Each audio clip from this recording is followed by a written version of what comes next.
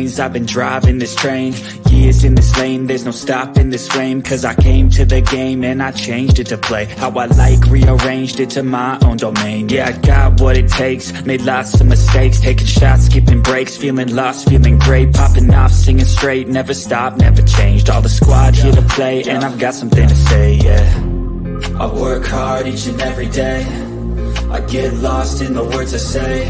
I don't push pause, no, I push play. I won't stop till I make a change. I withdraw on the things I make. I turn flaws into flawless traits. I build tall, never capping space. I won't stop till I hear him say, oh, oh, la, la, la, la, la, la, la, la, la, la, la.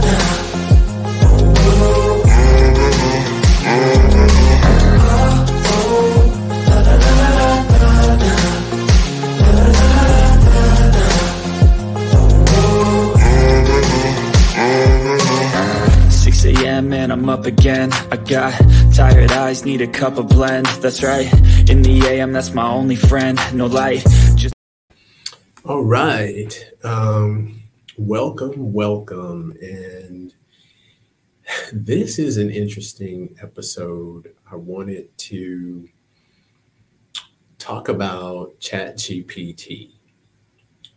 And I wanted to talk about another content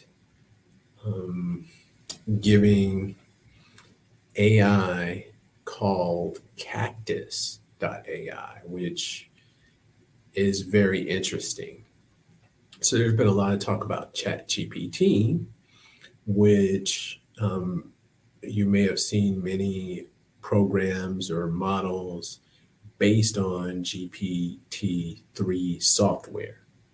So they're using that to actually generate the content. So they're using GPT-3 to generate the content. For example, Jasper is one of them. But I had a chance to actually speak with the founders of Cactus.ai, which is a different model.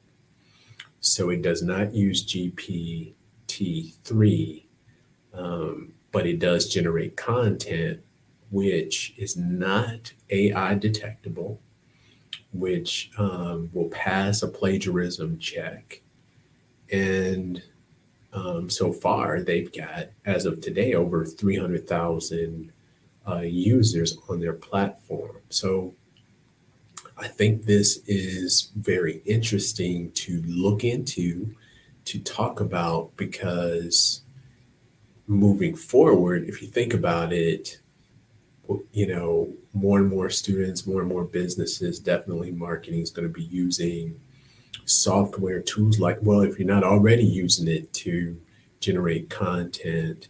And specifically, what I think is interesting, if you watch the TikTok for Cactus.ai, you've got one of the founders saying that ChatGPT is for high school and Cactus.ai is for college, because you can have it write essays and it'll put in-text citations and write your references and actually generate references for you in different formats, which I think is amazing. And the fact that it passes through the AI detector and a plagiarism detector, I think you're going to see, if not many, well, there's already 300,000 students, but you're going to see more and more students using this, more and more employers, more and more just changes to the landscape of writing, generating content, moving forward. So I think this is something to really investigate and look at. So the title of this is ChatGPT versus Cactus.ai. As an educator, I got to give it to Cactus.ai. Cactus.ai. Now they're still having some growing pains moving forward with the software.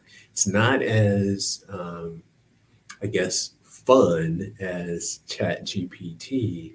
However, it does get the job done as far as generating the content and passing through the AI detector. So definitely encourage and this may sound strange, I definitely encourage you to use ChatGPT and Cactus AI, and there's other software out there. Try them out, get used to them, understand how they work, because this is not going away. Want to hear what you think? Make sure to put some comments. Send me an email. Love to hear your ideas and thoughts on the material.